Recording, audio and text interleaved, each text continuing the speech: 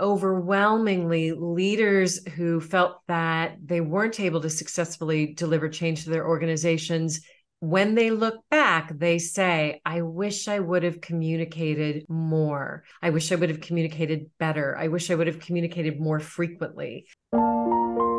Welcome back to the Speaking and Communicating podcast. I am your host, Roberta. If you are looking to improve your communication skills, both professionally and personally, this is the podcast you should be tuning into. Communication and soft skills are crucial in your career growth and leadership development.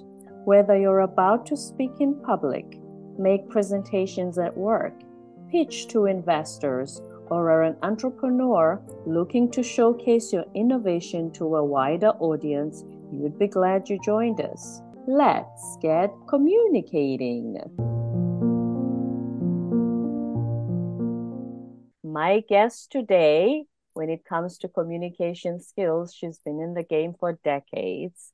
She is the author of The Non-Obvious Guide to Better Presentations.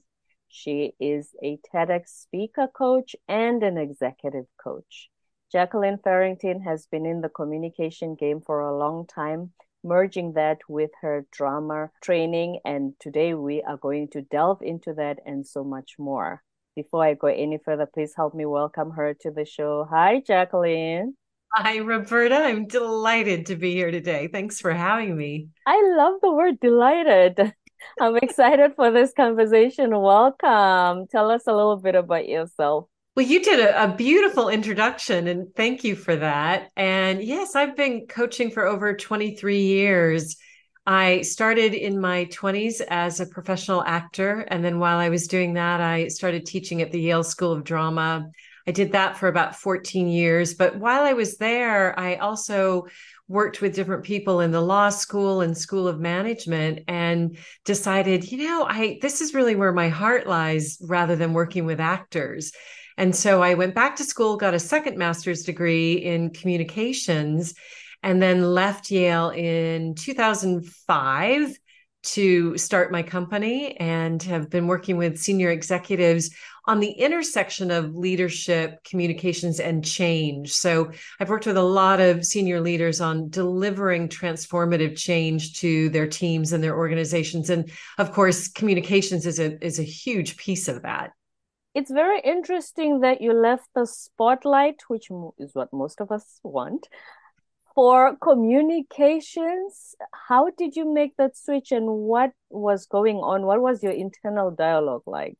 Yeah, I think I was one of the few actors who left acting when I was actually finding some success with it. Other than the teaching at Yale, I was making my living at acting, which is quite rare. It's about 8% of the membership of Actors Equity. That's the primary theater actors union, or Screen Actors Guild, which is the television film actors union.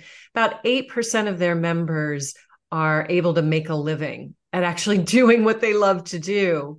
And I was. Of course, at that time, there was a dearth of good acting roles for women.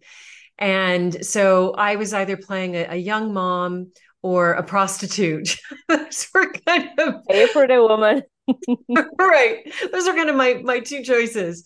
And I started to get really bored with that. I wish that it was the landscape that we see now for women actors, because there's certainly a lot more. There's still quite a dearth, but there are a lot more great roles available. But at the time, I would be in the middle of a performance and sitting there doing a steamy love scene with someone and thinking about, what am I going to have for dinner after the show tonight? You did not want to be there. I didn't. And I mentioned that I started teaching at the Yale School of Drama while I was acting and discovered this real passion. And in fact, it made me feel so alive to help people have those aha moments, to see those light bulbs go off for people, and to figure out what would help an individual find those moments, because it's different for every single person. Everyone is different. And so it's kind of a detective work that you have to do to figure out, wow, how can I help this person unlock aha moments for them? And I discovered I loved that. And that's then what led me to moving away from acting. And then, of course, as I was working with students at the law school and the School of Management, many of them would come in and say, this thing that you were working with me on, not only did it help me become a better speaker or a better communicator, but it's helping me communicate better with my wife or with my kids, or it's just making me feel like a more fulfilled person. And that's what was so gratifying for me. That's really what the impetus was for making me think, I think I found my calling rather than teaching actors. Did acting pour some of that communications desire for you?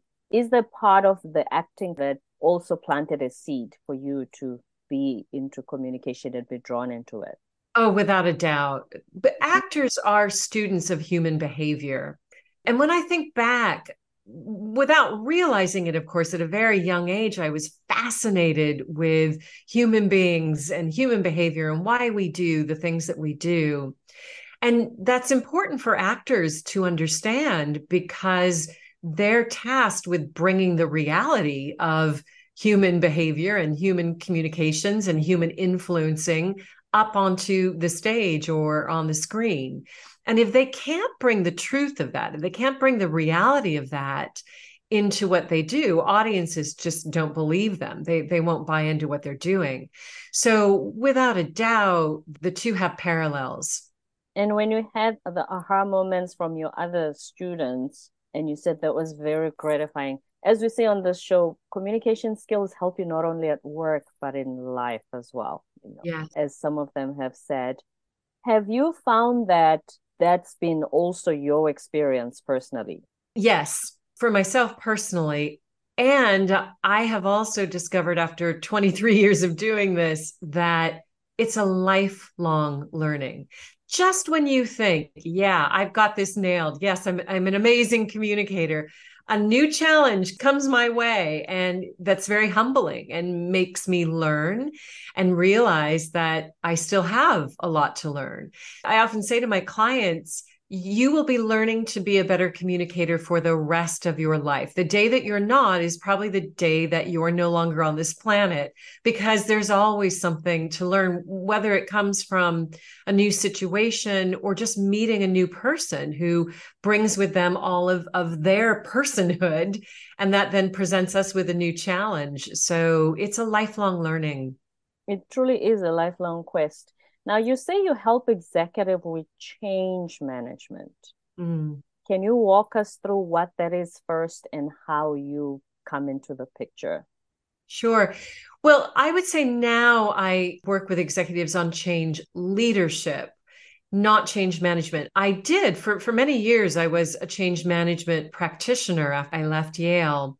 Change management is really about the processes, the structures, the levers, the tools that we use to deliver change to an organization. But change leadership is more about the communication side. Not that communications isn't a part of change management, it's a crucial part of change management. It is a crucial tool to deliver change management. But change leadership is really about speaking to the minds and the hearts of the people who you're trying to get to implement this change, to adapt to the change. And so it's not just about those processes or even about data. It's about reaching their hearts and getting them emotionally bought into the change, or demonstrating that you understand and going on the journey to understand before you can demonstrate that you understand their resistance to the change.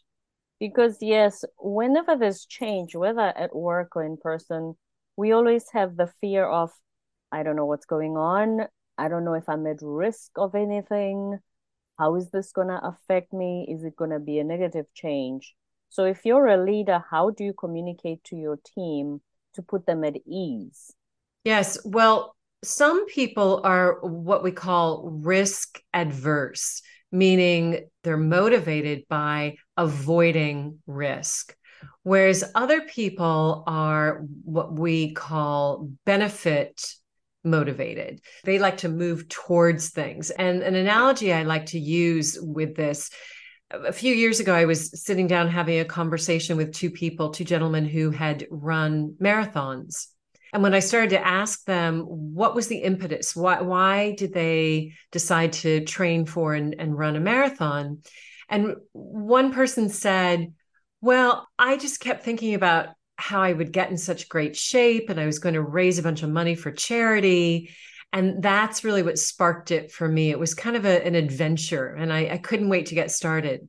And the other guy said to me, yeah, I got started because my doctor told me if I didn't make some serious changes in the next 5 years, I was going to be dead.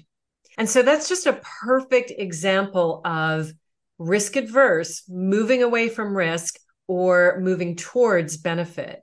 So when leaders are dealing with resistance, it's first important to understand, what am I dealing with? Am I dealing with someone who is more motivated by avoiding risks or more motivated by moving towards benefits? And then tailoring your messaging to that. So, okay, here are the risks we avoid by implementing this change. Or here are the benefits, or here's what we get as an organization. But even better, if it's individually focused, here's what you get if you adopt this change. So it's tailoring your messaging towards both of those types of individuals. That's a great place to start. Exactly, because if you are risk averse and you feel like I could lose my job, there's AI and all of this that is going on.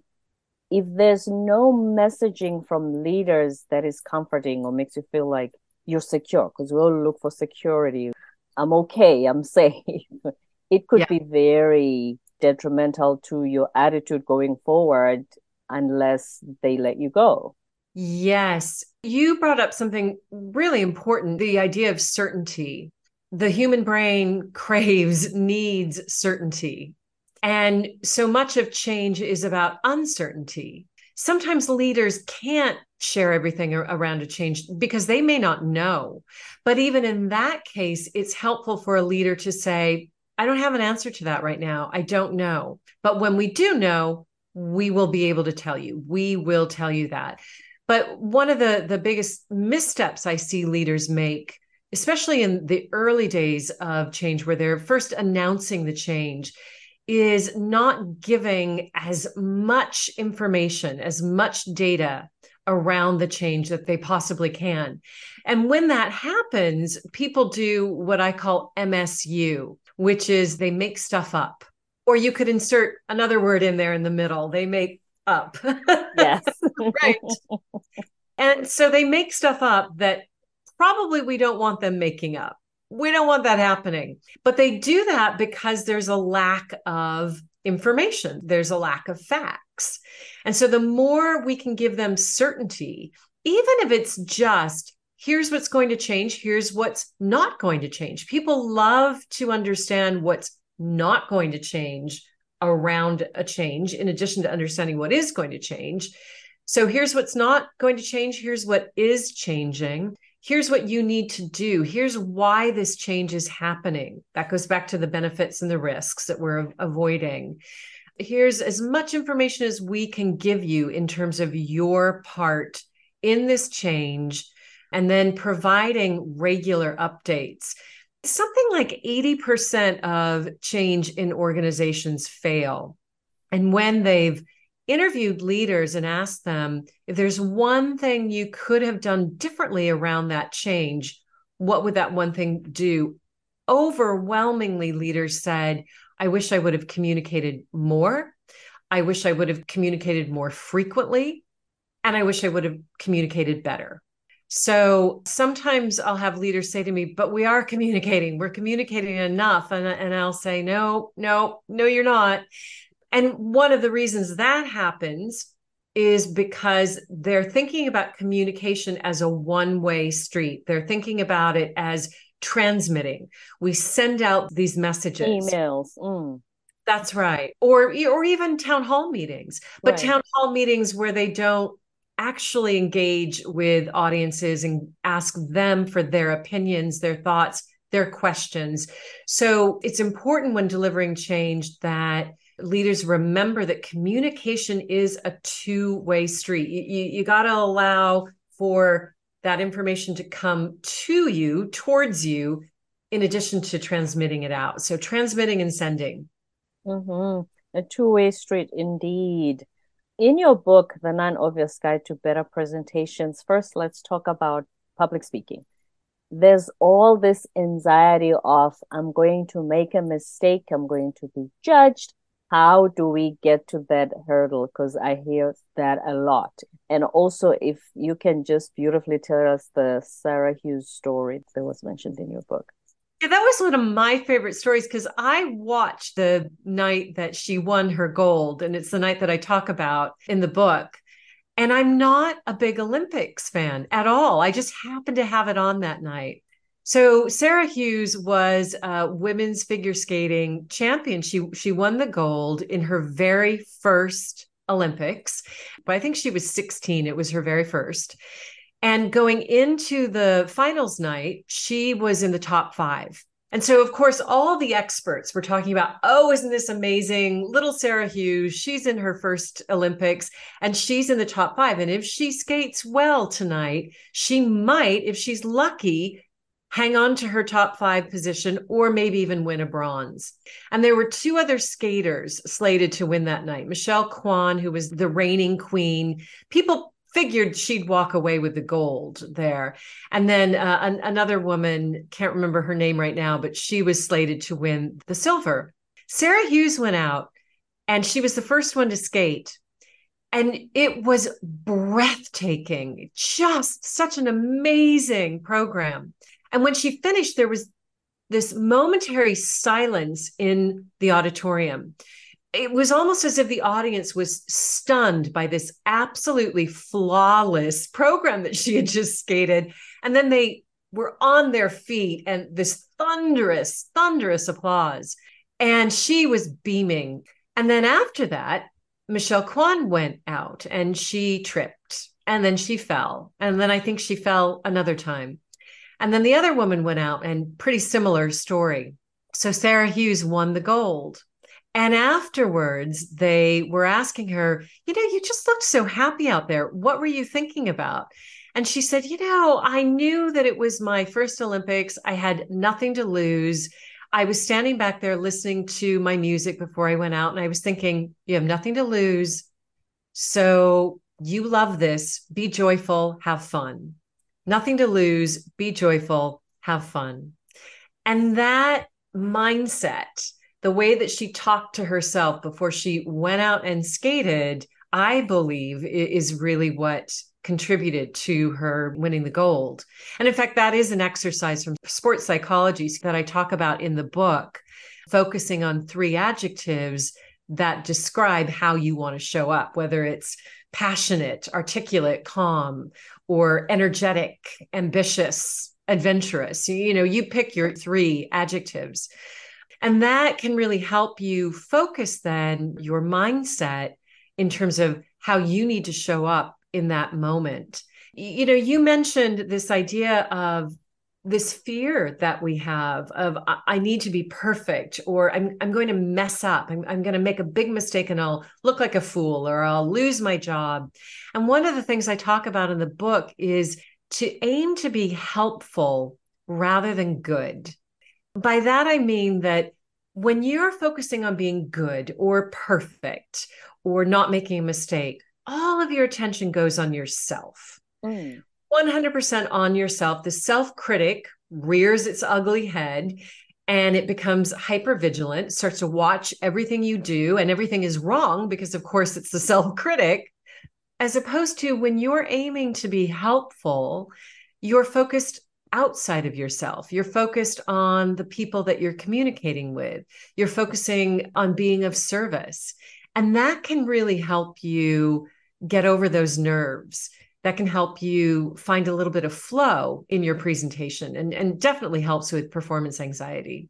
For sure. And I like what she said. She was focused on what she wanted to create. Like you said, if you're focused on helping your audience, on I have something that could benefit them, instead of did I say this perfectly? Are my slides okay? And things like Yeah. that. Like I said, that's where the mind goes. And then once you get anxious and nervous, worried about you instead of what you've come to help with, it changes.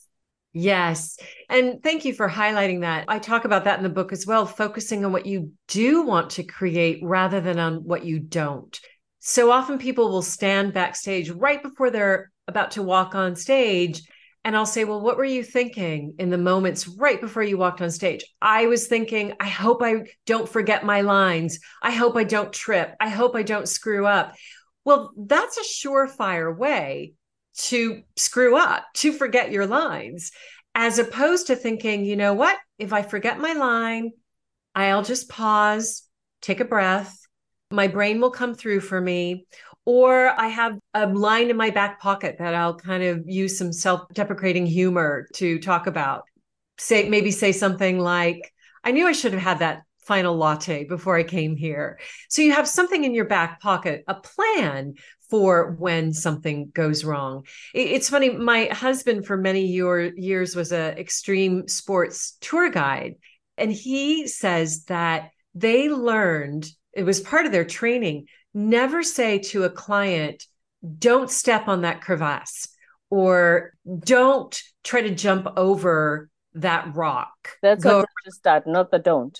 Everything else you said after don't register in there. That's what they're going to right. do. And without fail, every time they said, don't fall into the crevasse, people would do it, right? Or don't step on that rock, people would do it. So focus on what you do want to create, not on what you don't want to create. So your mind goes every single time. And when it comes to presenting at work as well, a lot of people are afraid that you said in your book, don't screw up or your career is over. That's a two-edged sword because I've had people come to me and say, I did this presentation. I think I did my best. And afterwards, my boss called me into his office and said, do better next time. Or you made me look like a fool in front of the board or something like that. But people don't receive that kind of training sometimes at work of how to Yeah. make a presentation that's going to make your boss and the board and everybody else happy. The question is, what advice do you have for someone listening who thinks, once in a while I get assigned to make these presentations, but they usually don't have that kind of training because communication skills are seen as an afterthought, or as they call them, soft skills. It's like, yeah, the technical is very important, which it is. It drives the business, but that's a layaway plan type of thing. So what Yes. can you say to someone?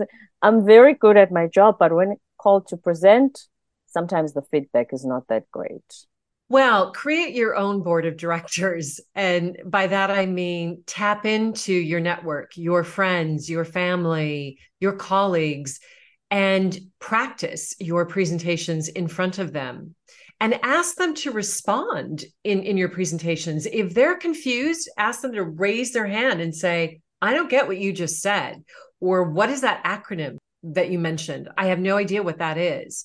So get some honest, clear feedback from your trusted network on how you're communicating, how you're presenting. The other thing, thankfully, we live in an age where it is really easy to record yourself. Yes. And so hit that record button on Zoom. We're on Zoom today. Hit the record button or hit the voice memo on your iPhone when you're leaving a message for someone so you can listen to what you sound like, what your voice sounds like. It's painful to listen to yourself. It's even more painful to watch yourself, but it works. You start to identify things that you do that you like and also then what you would like to change. And so when you watch yourself, a couple of tips around that.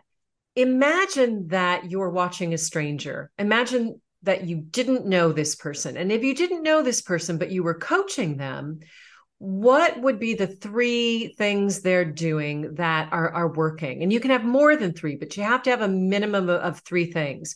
When you watch yourself through that lens of, I don't know this person, no idea, it creates a little bit of emotional detachment so that it's slightly easier then to watch yourself because we all cringe when we watch ourselves on video. And then write down 3 things that you would coach this person on in terms of how they could improve, and no more than 3 things. So you can certainly have more things that they're doing that are working, but no more than 3 things you want to see them develop. And then start small, start with one of those things and just work on improving that. And then once you feel like you've really mastered that, then go on to the next one. So those are a couple of ways that you can improve even without reading a book or taking a class, just building that self-awareness.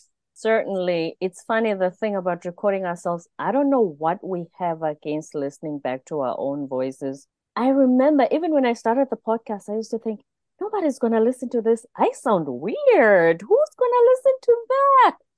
But I've had to get comfortable with my own voice and how it sounds. What is it about our voices that we find a little uncomfortable?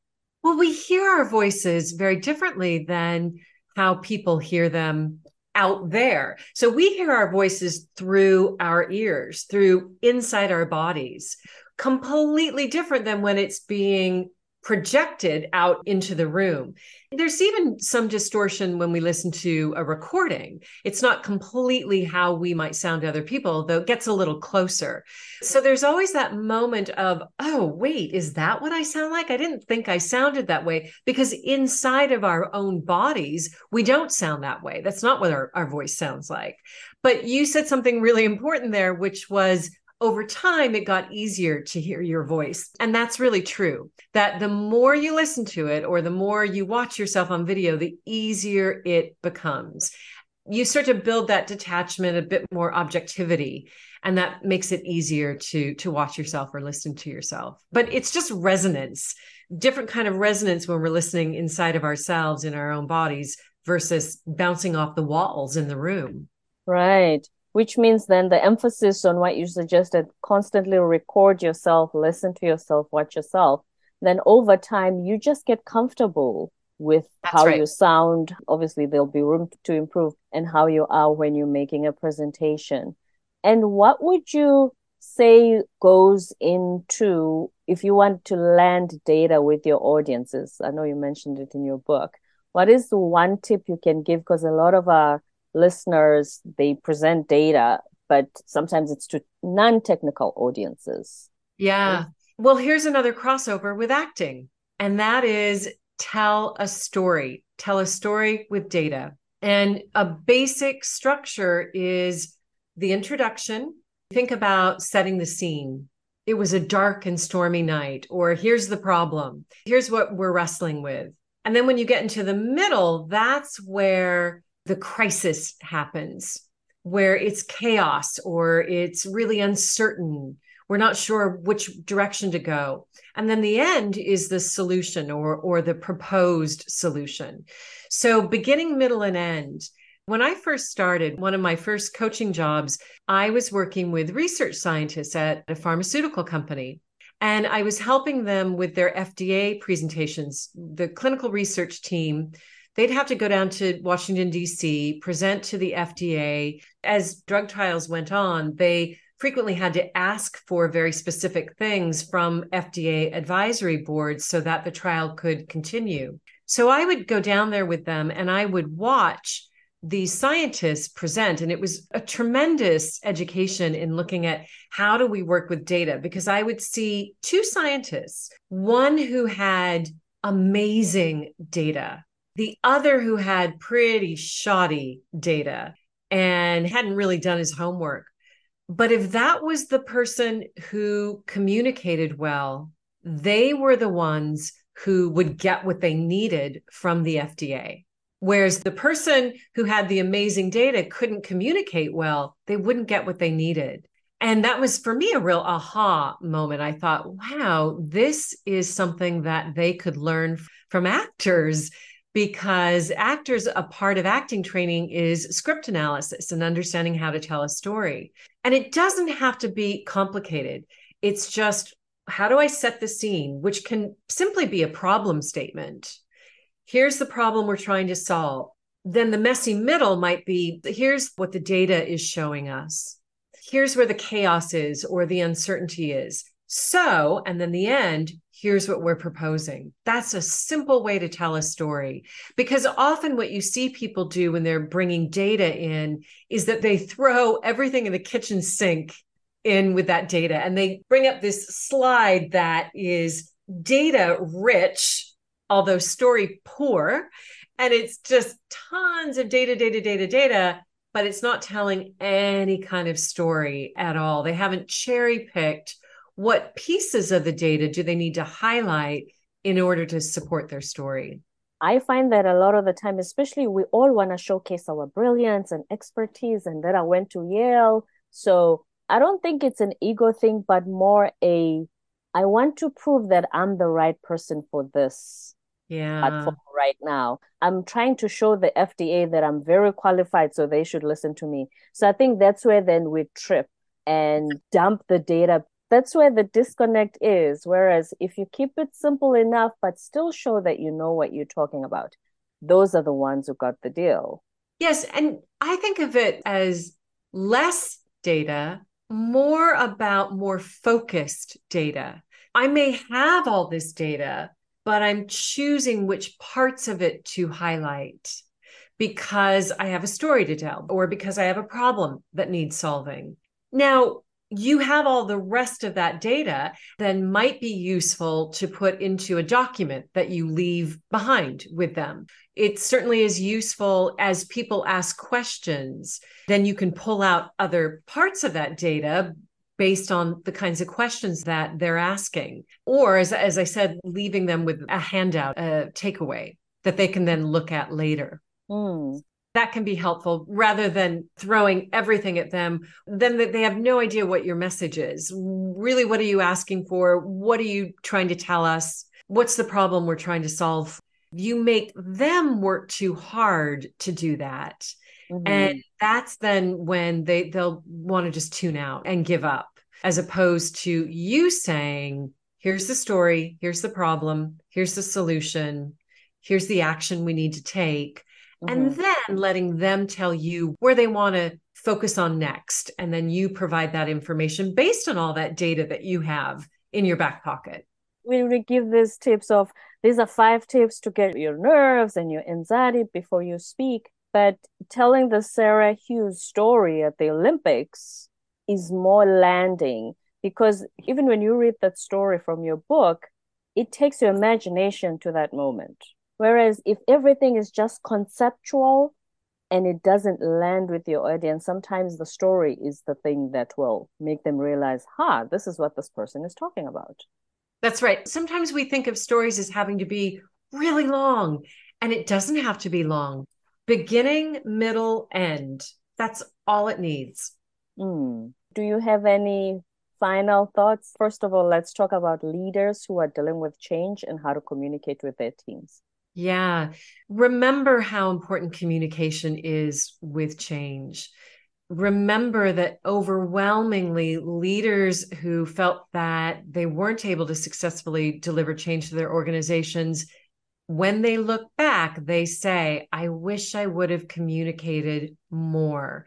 I wish I would have communicated better. I wish I would have communicated more frequently.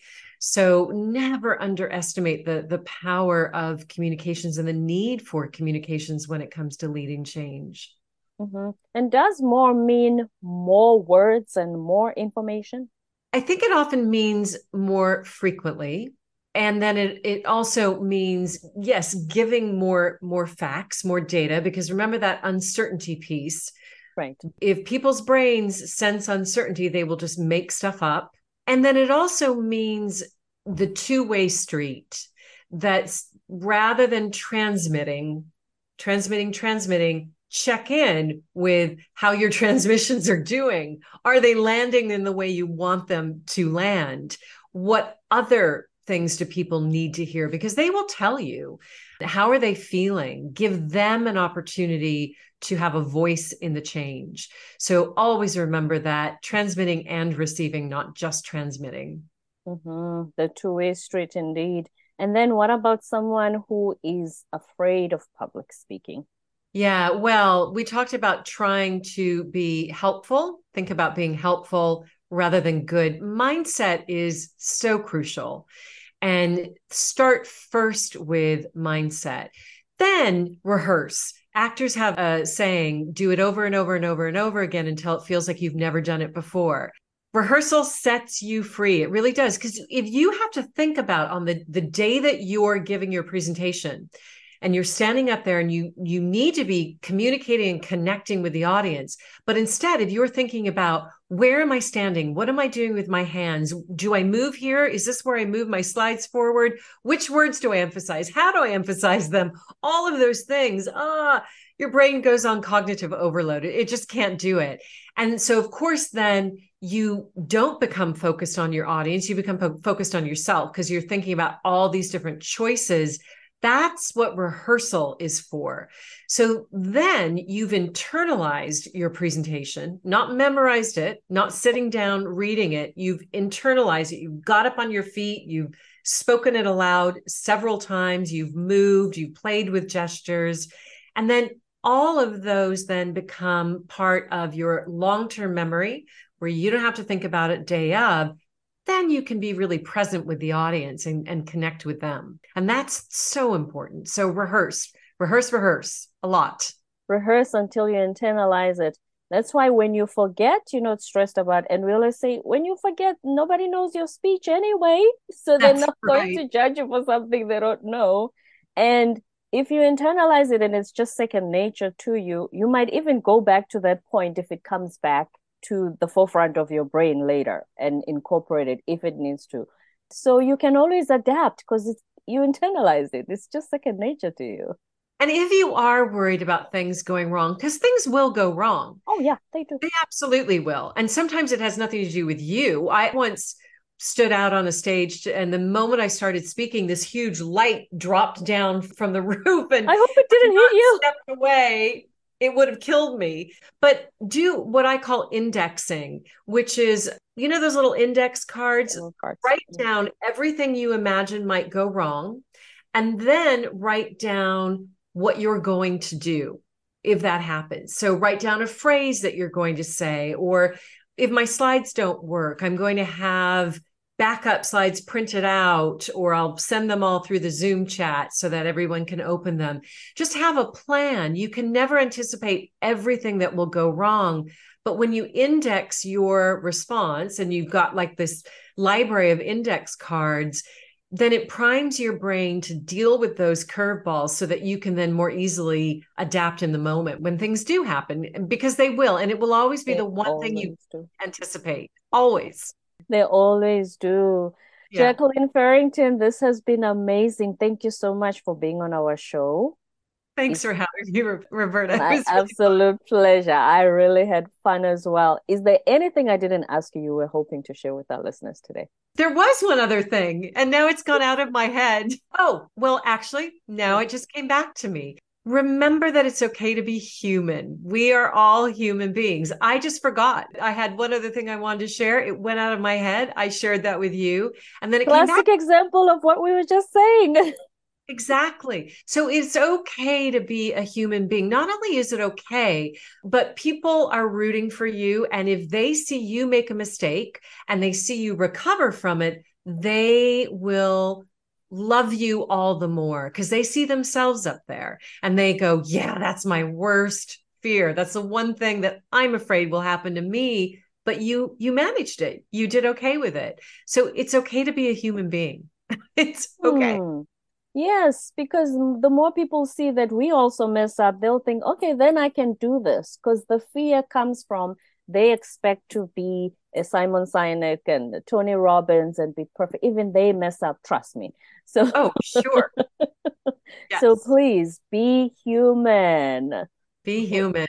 Words of wisdom from Jacqueline Farrington, the executive coach, TEDx speaker coach, and author of The Non-Obvious Guide to Better Presentations. This has been really enjoyable. Thank you, Jacqueline, for being on the show today.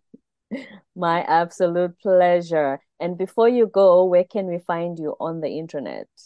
Best place is LinkedIn, Jacqueline Farrington, and then my website, farringtonpartners.com. Jacqueline Farrington on LinkedIn, farringtonpartners.com on the web. Thank you for joining the Speaking and Communicating podcast once again. If you have a guest that you think would be a great fit for the show, please email me, and my contact details are on the show notes. The Speaking and Communicating podcast is part of the B Podcast Network, where there are many other podcasts that support you in being a better leader and becoming the change you want to see. To learn more about the B Podcast Network, go to bpodcastnetwork.com. Don't forget to subscribe, leave us a rating and a review on Apple and Spotify, and stay tuned for more episodes to come.